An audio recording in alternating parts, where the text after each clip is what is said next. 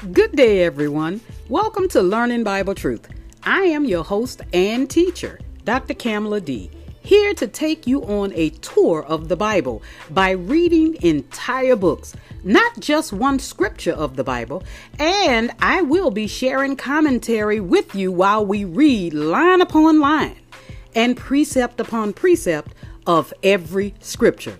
Since you won't take the time to study and show yourself approved before God, I am bringing the scriptures to you.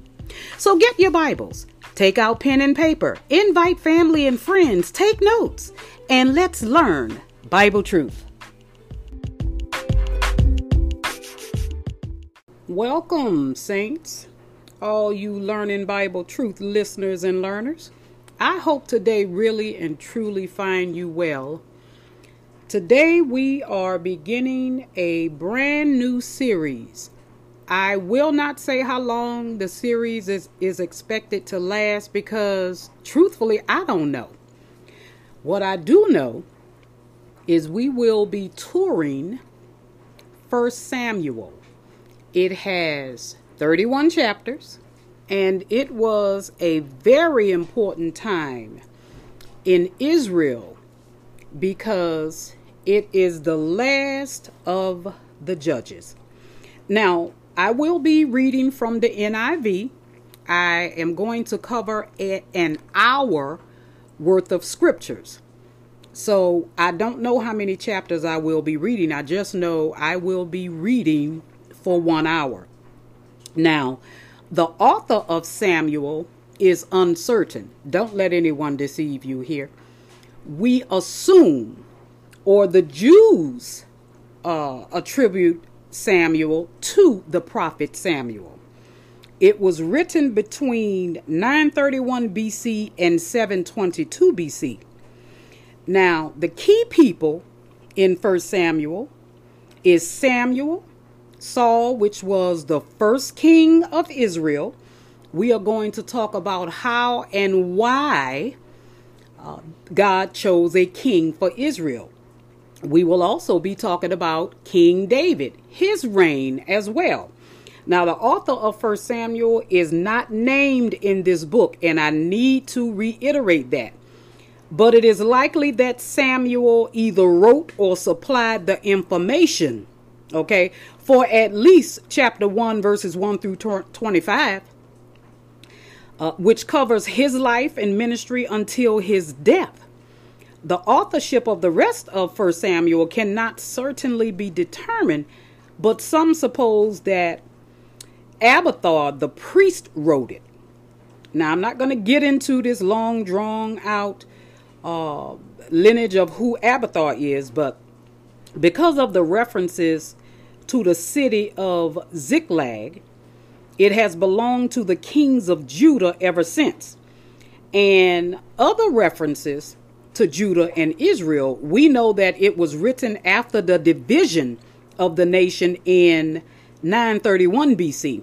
Also, since there is no mention of the fall of Samaria in 722 BC, it should be dated before this event. The book of 1 Samuel covers a period of about 140 years, beginning with the birth of Samuel at about 1150 BC and ending with the death of Saul at about 1010 BC. Now, Israel had been governed by judges whom God raised up at crucial times in the nation's history. However, the nation had degenerated both morally and politically.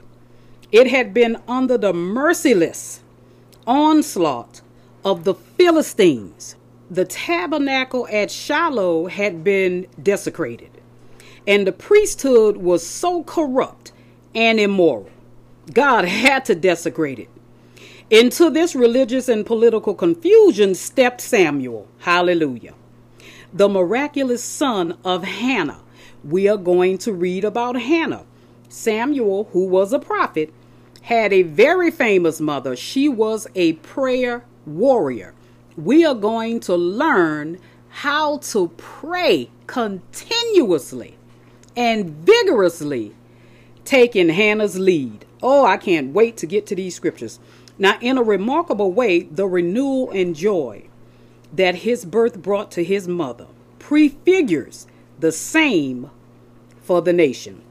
Now, I want you to go to chapter 1 of 1 Samuel. And remember, I am reading from the NIV. So if you have another version of the Bible, you may see a differences in words. But it doesn't matter. In the end, we will be in the same place. There was a certain man from Ramathaim.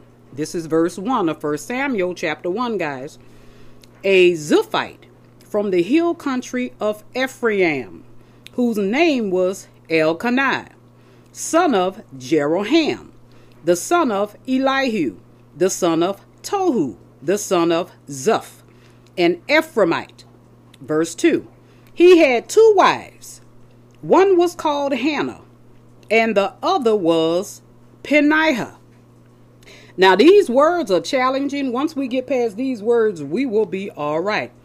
Now, Elkanah had 2 wives. You will never find in the Bible where God required man to have 2 wives. He just didn't say anything when they married 2 women. It is against the law in America to have 2 husbands or 2 wives. Okay? But back then, God never said anything about it. Let me pick up at verse 2 again. He had 2 wives. One was called Hannah and the other Peninnah. Peninnah had children, but Hannah had none. Verse 3. Year after year, this man went up from his town to worship and sacrifice to the Lord Almighty at Shiloh, were Hophni and Phinehas, the 2 sons of Eli. Now, Eli was the high priest at that time. His 2 sons were priests of the Lord. I want you to remember this now. His 2 sons, Eli's 2 sons, Eli was the high priest. His 2 sons were priests as well of the Lord. Verse 4. Whenever the day came for Elkanah to sacrifice, he would give portions of the meat to his wife Peninnah and to all her sons and daughters. But to Hannah he gave a double portion, because he loved her, and the Lord had closed her womb. Now, I don't want you to misunderstand this, because I want you to understand that when the translators translated this from Hebrew to English, they had to use the words that are available. Now, this scripture or this passage makes it sound like God closed her womb and wouldn't let Hannah have children. That is not what this means. It does mean that God didn't allow her to have children. It does mean that. Now, it kind of gave to Hannah a double portion. Now, he was treating her, because he loved her so much, as if she had a son who would have received a portion. So he gave her a double portion, because if she was pregnant, even though he knew she wasn't, he was doing that to make her feel good. He gave her a double portion, enough to eat for herself and for her unborn child. Verse 6. Because the Lord had closed Hannah's womb. That's why I said that before we got to this verse. It doesn't mean he closed it. It meant that he allowed her not to have children. Okay? Let me read that again. Because the Lord had closed Hannah's womb, her rival kept provoking her in order to irritate her. Her rival is Elkanah's other wife. Okay? Verse 7. This went on year after year. Whenever Hannah went up to the house of the Lord, her rival provoked her till she wept and would not eat. Hannah was being tormented by her husband's other wife. Okay, because she had children, but Hannah did not. But her husband loved her. Now, it doesn't say that he loved Hannah more. And I don't want to add scripture that's not there. But it mentions how much he loved Hannah, but it doesn't mention that he loved his other wife. He just gave her, and the writer says her children. even though they were his too.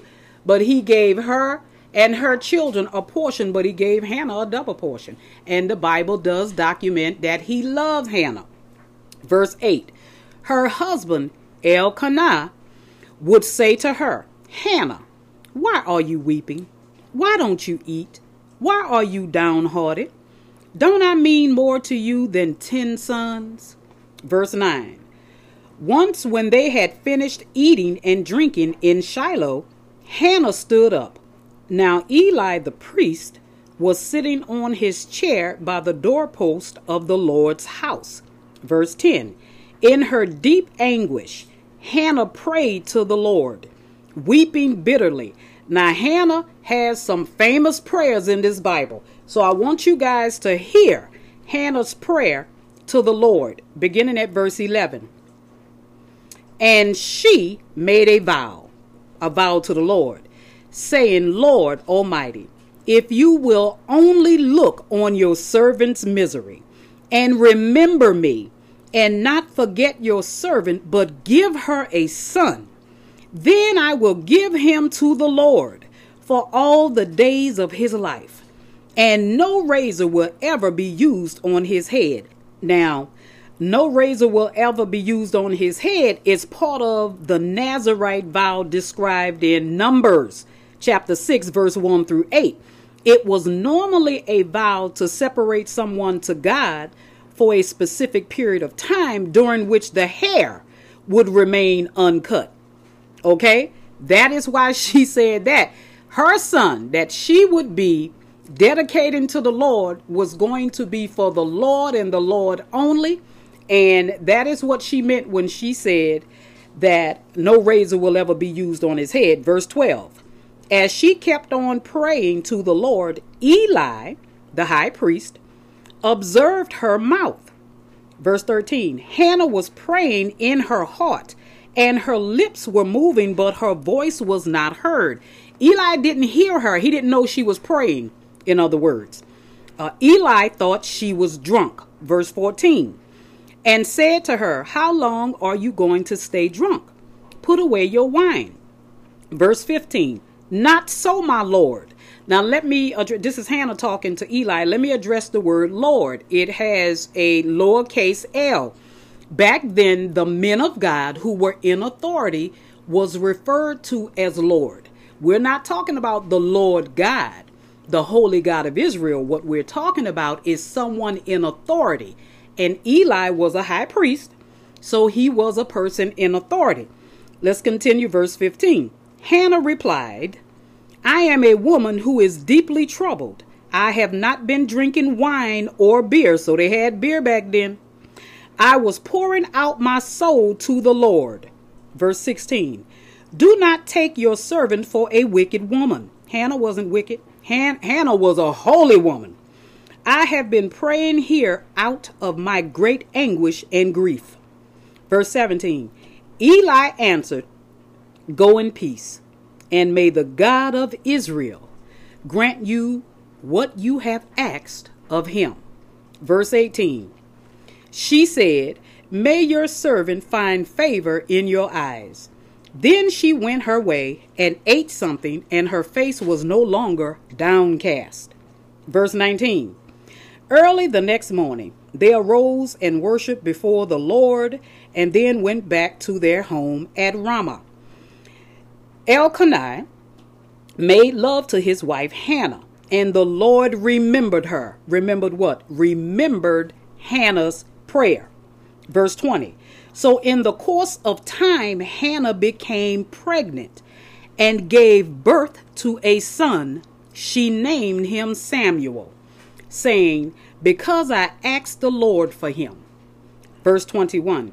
When her husband Elkanah went up with all his family to offer the annual sacrifice to the Lord and to fulfill his vow. Verse 22. Hannah did not go. She said to her husband, after the boy is weaned, I will take him and present him before the Lord, and he will live there always. She was dedicating her son Samuel to the Lord forever. Now, after the boy is weaned, what Hannah was doing was weaning him off of her breast milk and introducing him to food. And she had to wean him off of her breast milk first. Okay. And it was about 2 or 3 years. The child was about 2 or 3 years old before she brought him up to Eli to be trained. Verse 23. Do what seems best to you, her husband Elkanah told her. Stay here until you have weaned him. Only may the Lord make good his word. So the woman stayed at the home and nursed her son until she had weaned him. Verse 24. After he was weaned, she took the boy with her, young as he was, along with a 3-year-old bull, an ephah of flour, and a skin of wine, and brought him to the house of the Lord at Shiloh. Verse 25. When the bull had been sacrificed, they brought the boy to Eli. Verse 26. And she said to him, Pardon me, my Lord. As surely as you live, I am the woman who stood here beside you praying to the Lord. Verse 27. I prayed for this child, and the Lord has granted me what I asked of him. Verse 28. So now I give him to the Lord. For his whole life he will be given over to the Lord. And he worshiped the Lord there. Now we are entering chapter 2. How are we doing? Okay, we 15 minutes in, 16 minutes now. Verse 1 of chapter 2. Then Hannah prayed and said, this is a famous prayer. Ladies, men, I want you to pay close attention to how you praise and worship God after he answers a prayer. Okay. Then Hannah prayed and said, my heart rejoices in the Lord. In the Lord my horn is lifted high. My mouth boasts over my enemies, for I delight in your deliverance. Hallelujah. The enemy that Hannah had that we read so far, and I can tell you I've already studied the scriptures and no one else was her enemy, was her husband's other wife. Okay, verse 2. There is no one holy like the Lord. There is no one besides you. There is no rock like our Lord. Verse 3. Do not keep talking so proudly or let your mouth speak such arrogance. For the Lord is a God who knows, and by him deeds are weighed. Verse 4. The bows of the warriors are broken, but those who stumble are armed with strength. Verse 5. Excuse me, guys. I keep getting ready to cough and it's not coming out. Verse 5. Those who were full hired themselves out for food, but those who were hungry are hungry no more. She who was barren, talking about herself, has borne 7 children, but she who has had many sons pines away. And her husband, other wife, we really don't hear too much about her. The narrator or the writer of 1st and 2nd Samuel, but 1st Samuel, never talks about the other wife. Hannah is at the forefront. Okay, verse 6. The Lord brings death and makes alive. He brings down to the grave and raises up. Verse 7. The Lord sends poverty and wealth. He humbles and he exalts. Now, I don't want you to misunderstand verse 6 through 7. Because when she says the Lord sends poverty and wealth, he dealt harshly with the children of Israel. And you have to remember, they were not under grace. They were under mercy. Because God had chosen Israel, not because they were Jews, but because they worshiped the true and living God. And they would turn their backs on God, and God would allow, he wouldn't send poverty. He would allow poverty to come because their wealth came through their crops. He would dry up the land by refusing to allow the rain to come just to get their attention. He doesn't deal harshly with us today like that. When we come across some scriptures that applies to us today, I will bring it to your attention. Okay, verse 8. He raises the poor from the dust. Yes, he does. And lifts the needy from the ash heap. He seats them with princesses and has them inherit a throne of honor. For the foundations of the earth are the Lord's. Hannah, no. Yes, she does. On them he has set the world. Verse 9. He will guard the feet of his faithful servants, but the wicked will be silenced in the place of darkness. Hallelujah. Let me tell you something. We should never exact revenge, because God says, vengeance is mine. Let him do it. It always works out better when you let God handle your enemies, okay? The latter part of verse 9. It is not by strength that one prevails. Verse 10.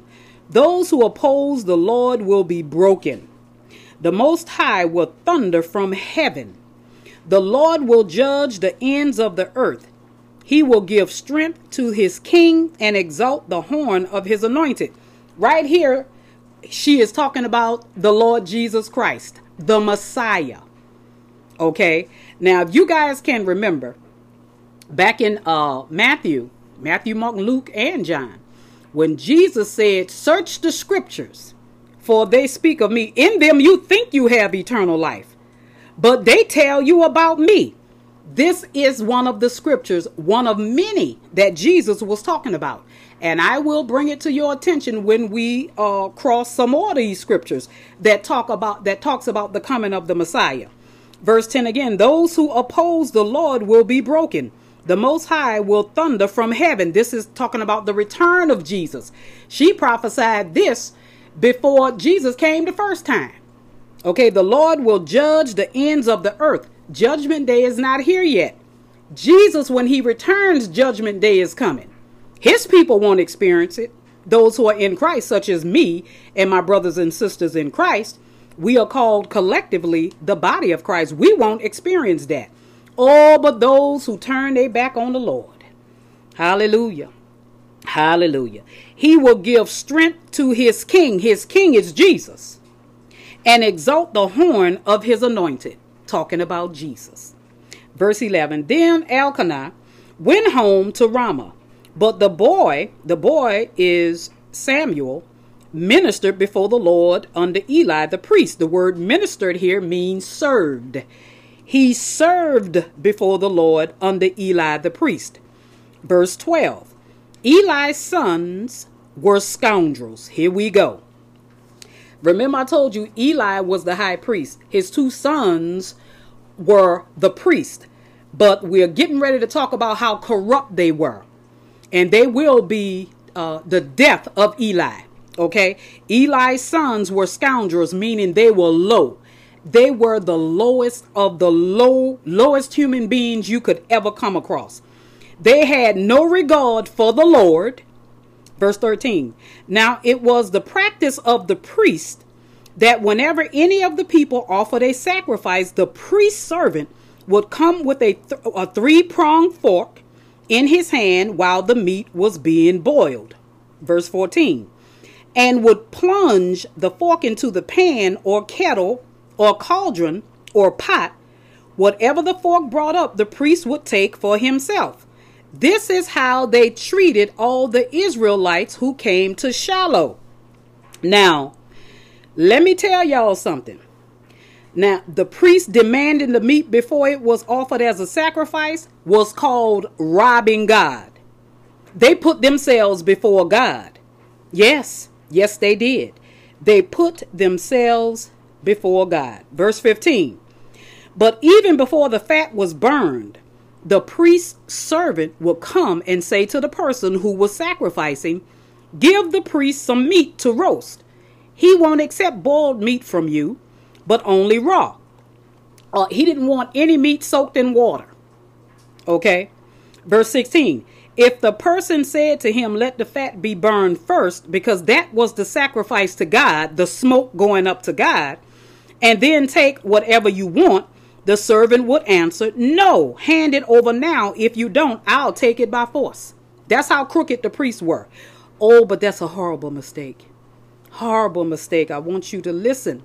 Please pay close attention how God dealt harshly with men who were supposed to be representing him in the public's eye or to the people.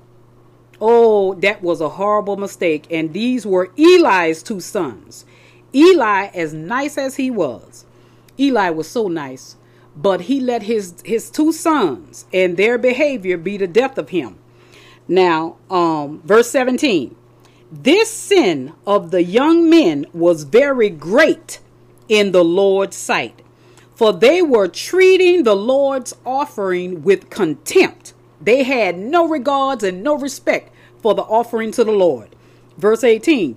But Samuel was ministering before the Lord, a boy wearing a linen ephod.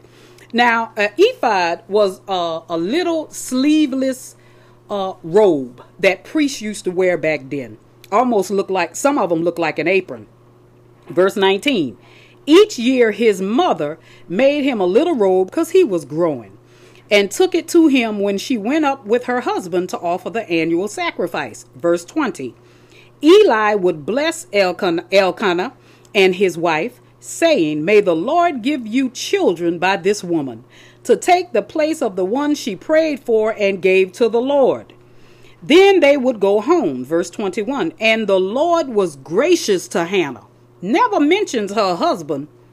You notice that? Hannah is the focal point here. The Lord was gracious to Hannah. She gave birth to 3 other sons and 2 daughters. Meanwhile, the boy Samuel grew up in the presence of the Lord. Verse 22. Now Eli, who was very old, heard about everything his sons were doing to all Israel, and how they slept with the women who served at the entrance to the tent of meeting. Let me tell you something, how it applies to us today.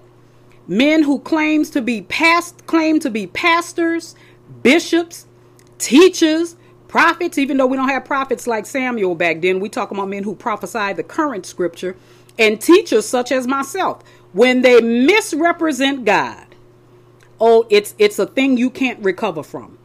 It's not. It doesn't matter that Jesus came and we're under grace. When you misrepresent God, this still applies today. And I want you to understand, and I want you to pay close attention and see how God dealt with these crooked priests. And Eli wasn't crooked, but because he did not remove his sons as priests, God had to deal with him too.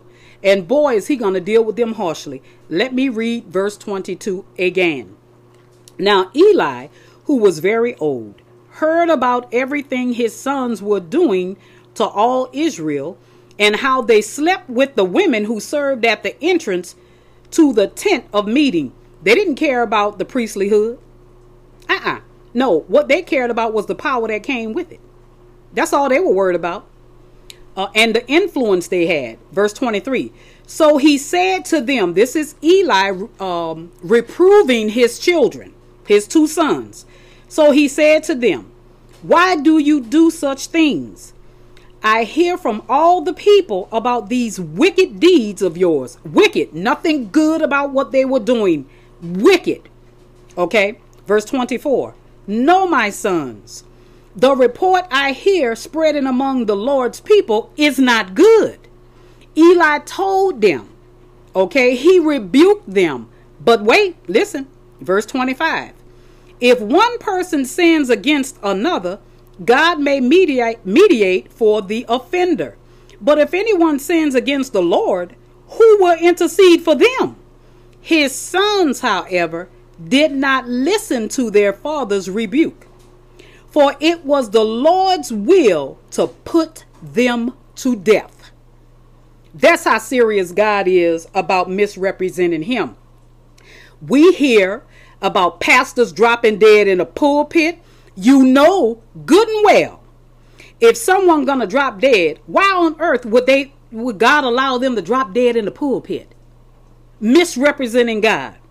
We hear about pastors and bishops, and especially one from Shreveport, Louisiana, was a pastor, caught the coronavirus and died immediately. Let me tell you something. That's not God's will for his people today to die. There's something behind that death. Everybody who's representing themselves or presenting themselves as a representative of God today are not. I'm telling you, they are not. Jesus said a tree is known by its fruit. Now, we just read about the horrible things that Eli's two sons, who were priests, what they were doing to Israel. They could care less about God's offering. And were sleeping. And God despises sexual immorality. They were sleeping with the women at the door. Oh yeah, women that were coming to pray, they were sleeping with them, having sex with them. Verse 26. And the boy Samuel continued to grow in stature and in favor with the Lord and with people. Verse 27. Now a man of God. Now they don't name this prophet, but when they said man of God in the Old Testament, they were talking about prophets. Yes, they referred to prophets. They don't name him, but God definitely sent him to talk to Eli to tell him what was going to happen to him because of his two sons. Listen to this. Verse 27. Now a man of God came to Eli and said to him, this is what the Lord says. This was definitely a prophet, because this is how the prophets represented God. Thus said the Lord, or this is what the Lord says. In your version of the Bible, it may say, thus says the Lord. Did I not clearly reveal myself to your ancestors' family when they were in Egypt under Pharaoh? Ancestors are referring to the Levitical priesthood, Levi. Okay. Verse 28. I chose your ancestors out of all the tribes of Israel to be my priest. That's the Levitical priesthood, the priesthood of Levi. That's where Eli comes from, and his two sons. Okay. Let me read 28 again. I chose your ancestors out of all the tribes of Israel to be my priests, to go up to my altar, to burn incense, and to wear an ephod in my presence. They weren't even doing that. They weren't even putting on the robe, the sleeveless robe. They wasn't even doing that. I also gave your ancestors' family all the food offerings presented by the Israelites.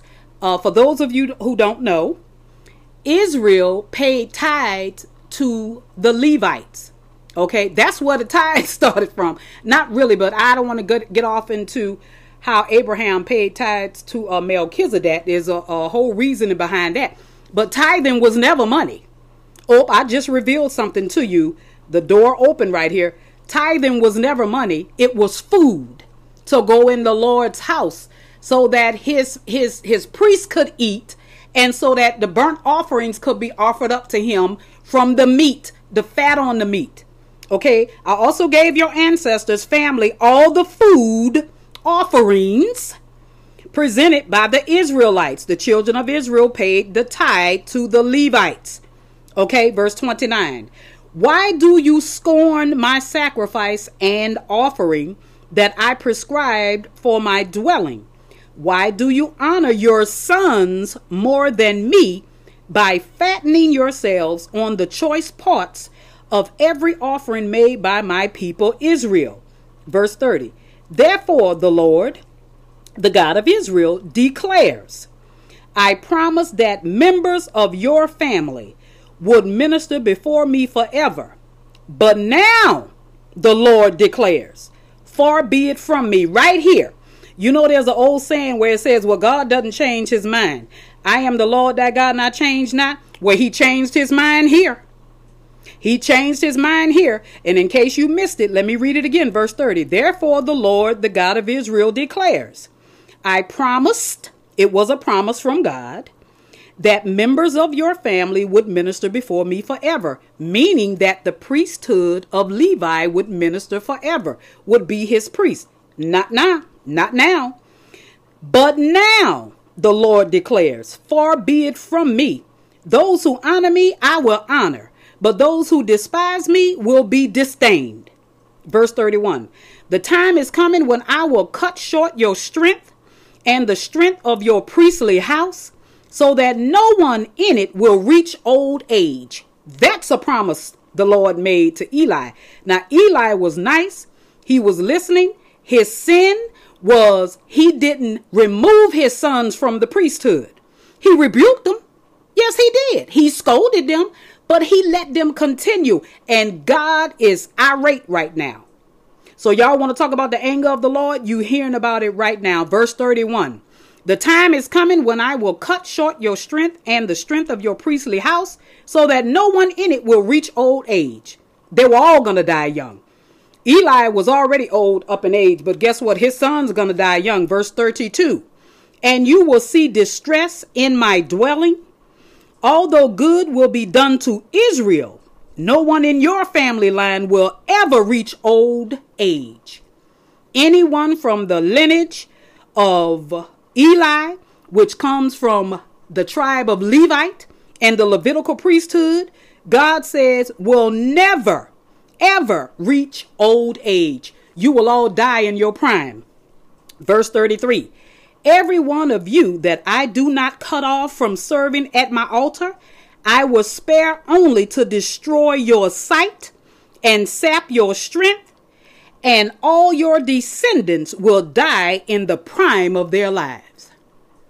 My Lord, I don't want to anger God. I'll be on my face in a minute repenting. And let me tell you, I already told you guys, if you follow me on a regular basis, there are some friends that I've been friends with for 40 years because I am a woman of God, a minister of the gospel, have turned away from me just because they chose the world. I still love them. I could still be friends with them, but they chose to disassociate themselves with me because I'm a woman of God and I choose to follow the word. But I choose God. Let me tell you something. There's nobody on this planet. There's nothing that you can do or anyone else can do to make me turn my back on God. It's not going to happen, Captain. Verse 34. And what happens to your two sons, Hophni and Phinehas, will be a sign to you. They will both die on the same day. They were young boys, young priests. They weren't teenagers, but what I'm saying, they were young men, not young boys. And this prophet is talking directly to Eli, and Eli listened. He didn't try to justify it. He didn't say, oh, I love my son. He listened because he knew he was wrong. He should have removed his sons from the priesthood, and the outcome would have been differently. And look, God said, both of your sons are going to die on the same day. Verse 35. I will raise up for myself a faithful priest. This is talking about the Messiah. Here we go again. When Jesus said, search the scriptures, because the gospels had not been written yet. As a matter of fact, the gospels were written like 100 or 200 years after Jesus died, after the apostles. So he was talking about the Old Testament scriptures. Here we go right here. In chapter 2 of 1 Samuel, verse 35, is the mentioning of the Messiah. The word Messiah is not mentioned, but who the Messiah is mentioned. Listen, verse 35, I will raise up for myself a faithful priest. Remember, Jesus is our high priest today after the order of Melchizedek, meaning there will never be an ending to the priesthood of Jesus. He is our final priest. That's it. Who will do according to what is in my heart and mind. I will firmly establish his priestly house, and they will minister before my anointed one always. Talking about Jesus. Because we don't bow down to man, but Jesus is Lord with a capital L. Okay.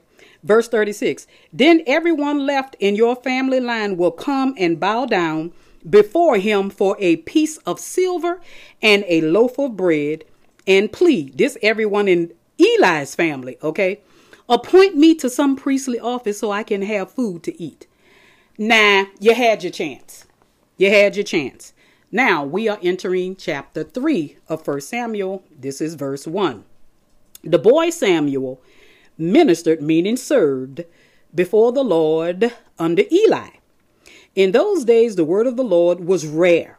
There was not many visions because of the great sin of Eli and his sons. Because Eli bore the brunt of his sons' sins because he was the high priest and had the authority to remove them, and he didn't. So God really wasn't talking to anyone, and Eli was still being groomed to be the great prophet that he became. Okay. One night, verse 2, one night Eli, whose eyes were becoming so weak that he could barely see, Eli was going blind, okay, was lying down in his usual place. Verse 3, the lamp of the God The lamp of God had not yet gone out, and Samuel was lying down in the house of the Lord, where the ark of God was. Verse 4. Then the Lord called Samuel. The Lord called Samuel here. This was God's first time ever speaking to Samuel, so he didn't know it was God talking to him, okay? Samuel answered, "Here I am." Verse 5. And he ran to Eli and said, "Here I am. You called me?" But Eli said, "I did not call. Go back and lie down." So he went and lay down. Verse 6. Again the Lord called Samuel, and Samuel got up and went to Eli and said, "Here I am. You called me." "My son," Eli said, "I did not call. Go back and lie down." Verse 7. Now Samuel did not yet know the Lord. Okay, I just explained that to you. The word of the Lord had not yet been revealed to him. Oh, but it's coming, because God doing away with Eli and his sons. Verse 8. A third time the Lord called Samuel, and Samuel got up and went to Eli and said, "Here I am. You called me." Because when God talked to those prophets, it was as if he was standing right there next to them. Verse 8 again, A third time the Lord called Samuel, and Samuel got up and went to Eli and said, "Here I am. You called me." Then Eli realized that the Lord was calling the boy. Verse 9.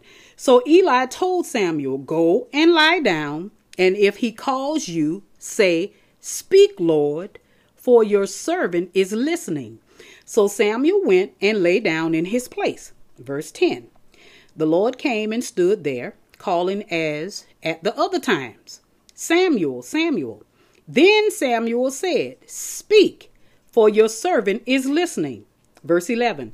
And the Lord said to Samuel, "See, I am about to do something in Israel that will make the ears of everyone who hears about it tingle."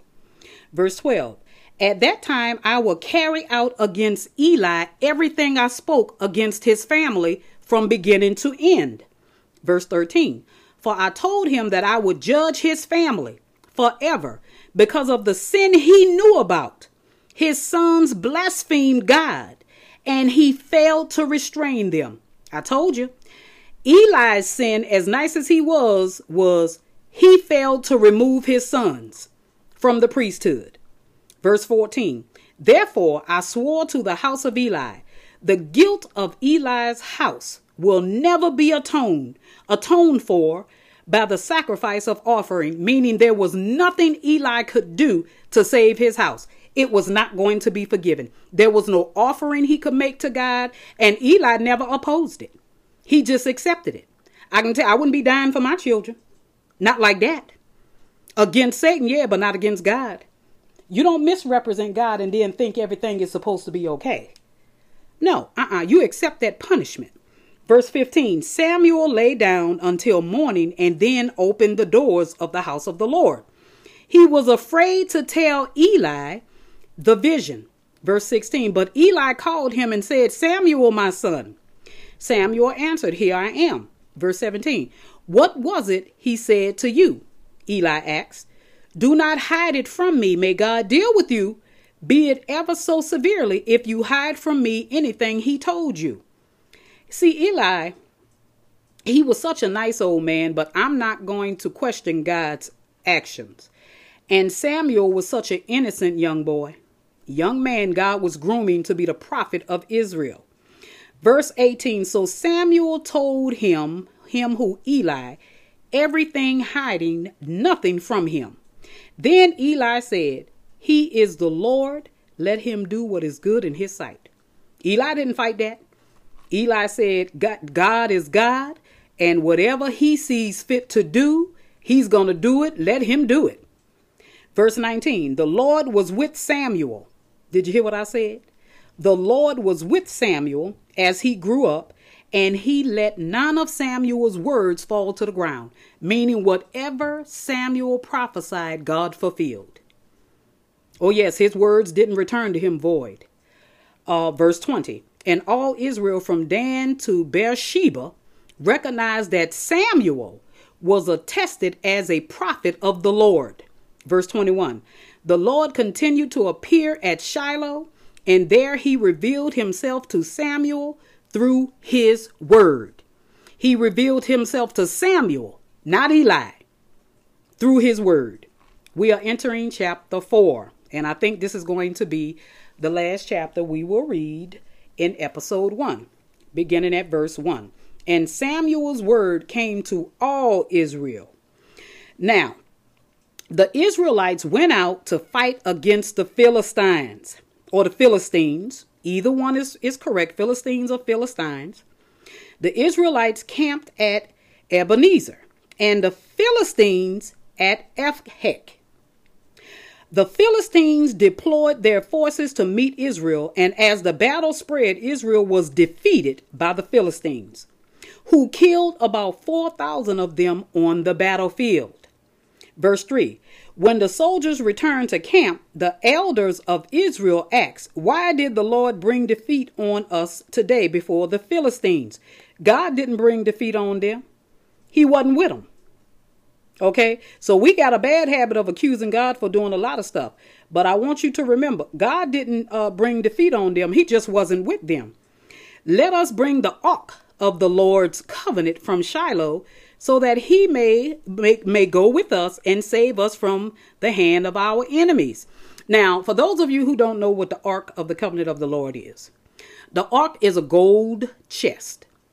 In it, it had the Mosaic laws, which was the basis of the covenant that God had with the children of Israel.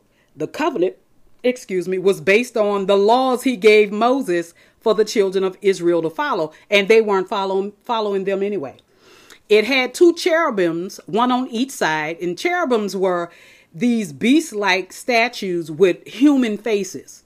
Okay, would probably scare us, but that's what they had. But this wasn't God himself. It's just that the ark was a gold chest with the Mosaic laws inside. Okay. And those laws were the basis of the covenant that God made with Moses and the children of Israel. Now let's read verse 4. So the people sent men to Shiloh, and they brought back the ark of the covenant of the Lord Almighty, who is enthroned between the cherubim. They saying he was, but that was the law. The laws were inside the chest. And since they had a cherubim on each end, the laws were in between the cherubim. And Eli's 2 sons, Hophni and Phinehas, were there with the ark of the covenant of God. They were with the covenant of God, okay, which was the written laws of Moses. Verse 5. When the ark of the Lord's covenant came into the camp, all Israel raised such a great shout that the ground shook. Verse 6, hearing the uproar, the Philistines asked, what's all this shouting in the Hebrew camp? When they learned that the ark of the Lord had come into the camp, verse 7, the Philistines were afraid. A God has come into the camp, they said. Oh no, nothing like this has happened before. The Philistines were more afraid and had more respect for the God of Israel than the Israelites did. Isn't that something? Now, when they said a God has come into the camp, you have to remember that the Philistines were polytheistic. Okay, they believed that there were several gods. So they referred to the ark of the covenant of the Lord as a god. And look, people were so messed up back then and are even more messed up today. Verse 8, we're doomed. Who will deliver us from the hand of these mighty gods? From the hand of these mighty gods. They are the gods who struck the Egyptians with all kinds of plagues in the wilderness. Remember when God sent Moses to lead the children out of the hands of the Egyptians? Moses was also referred to as a type of deliverer. He delivered the children of Israel out of the hands of the Egyptians. And yes, God did strike them with all kinds of plagues, but they talking about a God. No, this is the God. The God of Israel is the God. Okay, verse 9. Be strong, Philistines. Be men, or you will be subject to the Hebrews as they have been to you. Be men and fight. Verse 10. So the Philistines fought, and the Israelites were defeated, and every man fled to his tent. The slaughter was very great. Israel lost 30,000 foot soldiers. This is a total of 34,000. Remember, a few verses ago, they lost 4,000 at the hands of the Philistines. Verse 11, the ark of God was captured. The ark of God, which was the Mosaic laws, the basics of the covenant of God with the children of Israel. And Eli's two sons, Hophni and Phinehas, died.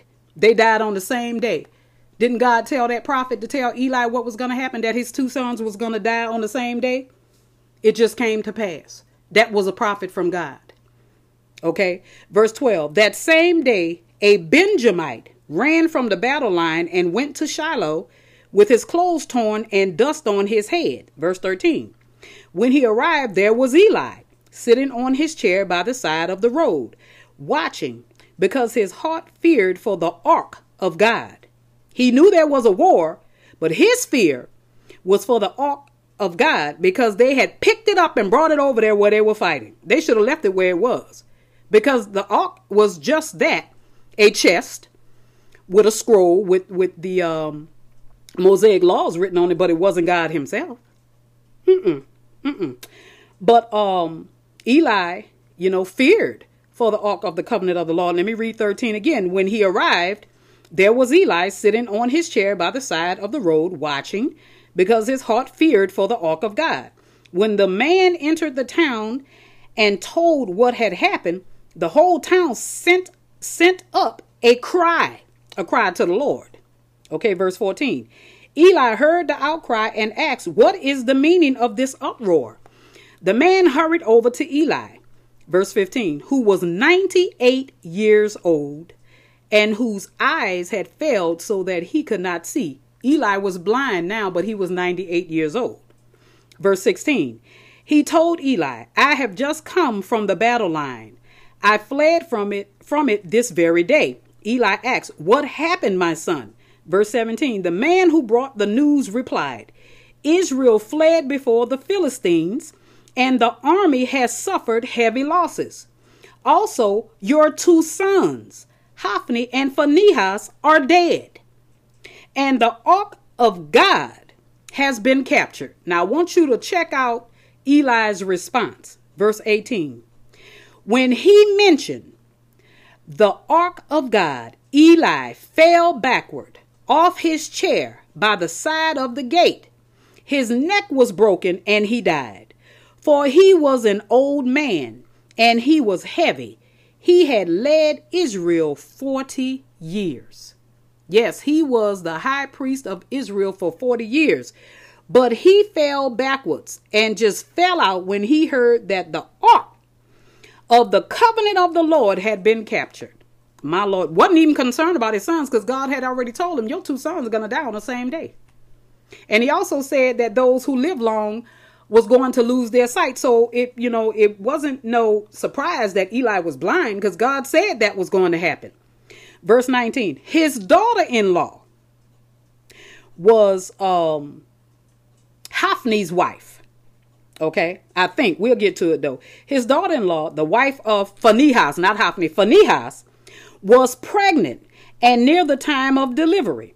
When she heard the news that the ark of God had been captured and that her father-in-law and her husband were dead, she went into labor and gave birth, but was overcome by her labor pains.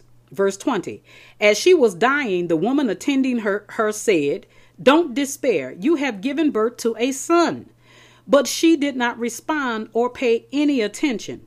Verse 21, she named the boy Ichabod, saying, the glory has departed from Israel. Because that's what Ichabod means that God's glory has departed. Okay, verse 21 again, she named the boy Ichabod, saying the glory has departed from Israel because of the capture of the ark of God and the deaths of her father-in-law and her husband. That had to be a sad time. I would have been fooled too. And she was pregnant too and gave birth and receiving that information. My Lord. Verse 22. She said, the glory has departed from Israel, for the ark of God has been captured. My Lord. That is the end of chapter 4 and the end of episode 1. So we learned that Hannah was a praying woman. She could not have a child until she prayed vigorously unto the Lord. She promised to give the Lord her firstborn son and turn him over completely to the Lord. And when he was born, she named him Samuel. Samuel became a mighty prophet in Israel. And I tell you, we are getting ready to see chapter 5, 6, 7, and 8, which is what we are going to cover next Saturday. And then 9, 10, 11, and 12 next Sunday. 1 Samuel is very intriguing. And these were actual events. And we learned that misrepresenting God, what can happen to you. Okay, we have to be careful when we are called into the ministry. And right now I'm talking to God's ministers. If you are listening, we have to be careful when we are called into the ministry. You have to be ready for it. If you are not ready, don't take a position. Don't take a position. Now, I have an anger issue. God cleansed me from a lot of things, but I still got that flesh. I'm borderline. You know, I'm one of those who will knock your head off if the Lord don't hold my hands.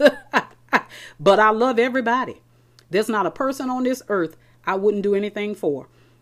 Yesterday I was coming from, I forgot where I was coming from, but I saw this homeless man on the corner with a sign up, you know, will work. And I reached him some money out and I said, hey, God bless you. And remember, Jesus loves you.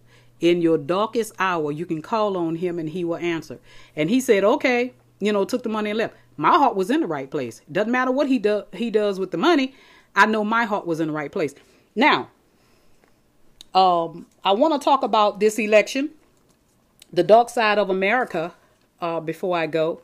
We understand that Joe Biden was lawfully elected. There was no fraud. There's no proof of fraud. This was the most watched election in history. And because we have a narcissistic white supremacist in the White House, he doesn't want to leave office. He's yelling fraud with no evidence. And for those of you who don't know, at every poll in America, every voting poll, they had Republicans and Democrats making sure that the voting was accurate and that there was no fraud. There is no fraud. We are just dealing with a lunatic. I'm not just throwing those names out there. He is a lunatic. You look up the definition of a lunatic and a narcissist and you will find Donald Trump. Now, God removed Donald Trump. Okay. We are going to get into some of those scriptures in 1 Samuel when the first king that was elected was Saul. We are going to get into when God removes. Okay. Now, he was lawfully removed. And I am here to tell you, if he doesn't leave office when he is supposed to, it's not going to turn out good for him. Because when God removes you, let me tell you, your arms are too short to box with God. You better remove yourself. He is a sore loser. And a handful of those demonic Republicans that's in the White House with him, that's backing him, they're just demons. That's all. But when God removes you, you better remove yourself. He had an opportunity. The people voted him in office. He had an opportunity to do the right thing. He never did. He started breaking the law from day one, telling Comey, who was the head of the FBI, I want loyalty. That's not how the government works. On loyalty. No, the government works off of laws. And everybody associated with Donald Trump went to jail. They didn't go to jail because they didn't break the law. They went to jail because they did. Now, I'm asking all of you true Christians, those who are in Christ, to continue to pray that there is a peaceful transition of power. Joe Biden needs to go into the White House with his staff peacefully. And if Donald Trump doesn't leave, we have the Capitol Police who has an obligation to remove trespassers. Because when the power is transferred on January 20th at noon, that means Donald Trump will become a civilian. And if he do not leave or doesn't leave the White House, the Capitol Police has an obligation to remove him. I don't want that to happen. America is in its darkest hour. It is. America is in its darkest hour. Biden has to go in and deal with a pandemic that was never addressed. He has to go in with his plan and implement it. And I'm here to tell you, we are still in this pandemic. We have spikes in almost every state. Hospitalization is increasing. So I'm telling you, my sisters and brothers, when you go out like I did today, please wear a face mask to protect others. Keep your distance between 6 and 8 feet. And then return home. If you don't have to be out there, don't go out there. Remember, you don't follow the lead of evil. You follow what is good. You suffer for what is good, but you should never suffer for what is evil. Now, until next week, my friends, may the God of Israel, the Lord God of our elder brother and Lord Jesus Christ, continue to bless you. Continue to keep you. He is the rock that the builders rejected. He is still able to protect you. He is still able to give you peace, and he is still able to provide for you. So continue to keep your faith in Jesus, and I will see you next time. Peace out. All right. I hope you were enlightened by this message. If you have any questions or comments about this episode, please send your questions to trustgod55.cd@gmail.com, or you can send me a direct message by clicking on the message button located on my podcast, Anchor, Spotify, Breaker, Google Podcasts, and Radio Public, and submit your remarks. You can also support my podcast financially by accessing all my podcasts and clicking on the support this podcast button. Whatever you choose to donate will be greatly appreciated. I am praying for God to give you a return on your seed. Praise God. In 2 Corinthians chapter 9, verse 6, the Apostle Paul says, as it relates to sowing a seed, "But this I say, he who sows sparingly will also reap sparingly, and he who sows bountifully will also reap bountifully." Hallelujah. Now God will give you a return on your seed as long as you sow your seed in good ground with a cheerful heart. The key is having a cheerful heart. Now until next time, brothers and sisters, faith comes by hearing, and hearing by the word of God. We walk by faith, not by what we see. I am your host and teacher, Dr. Kamala D., rightly dividing the word of truth in peace and love. I thank you for tuning in, and I hope to see you next time.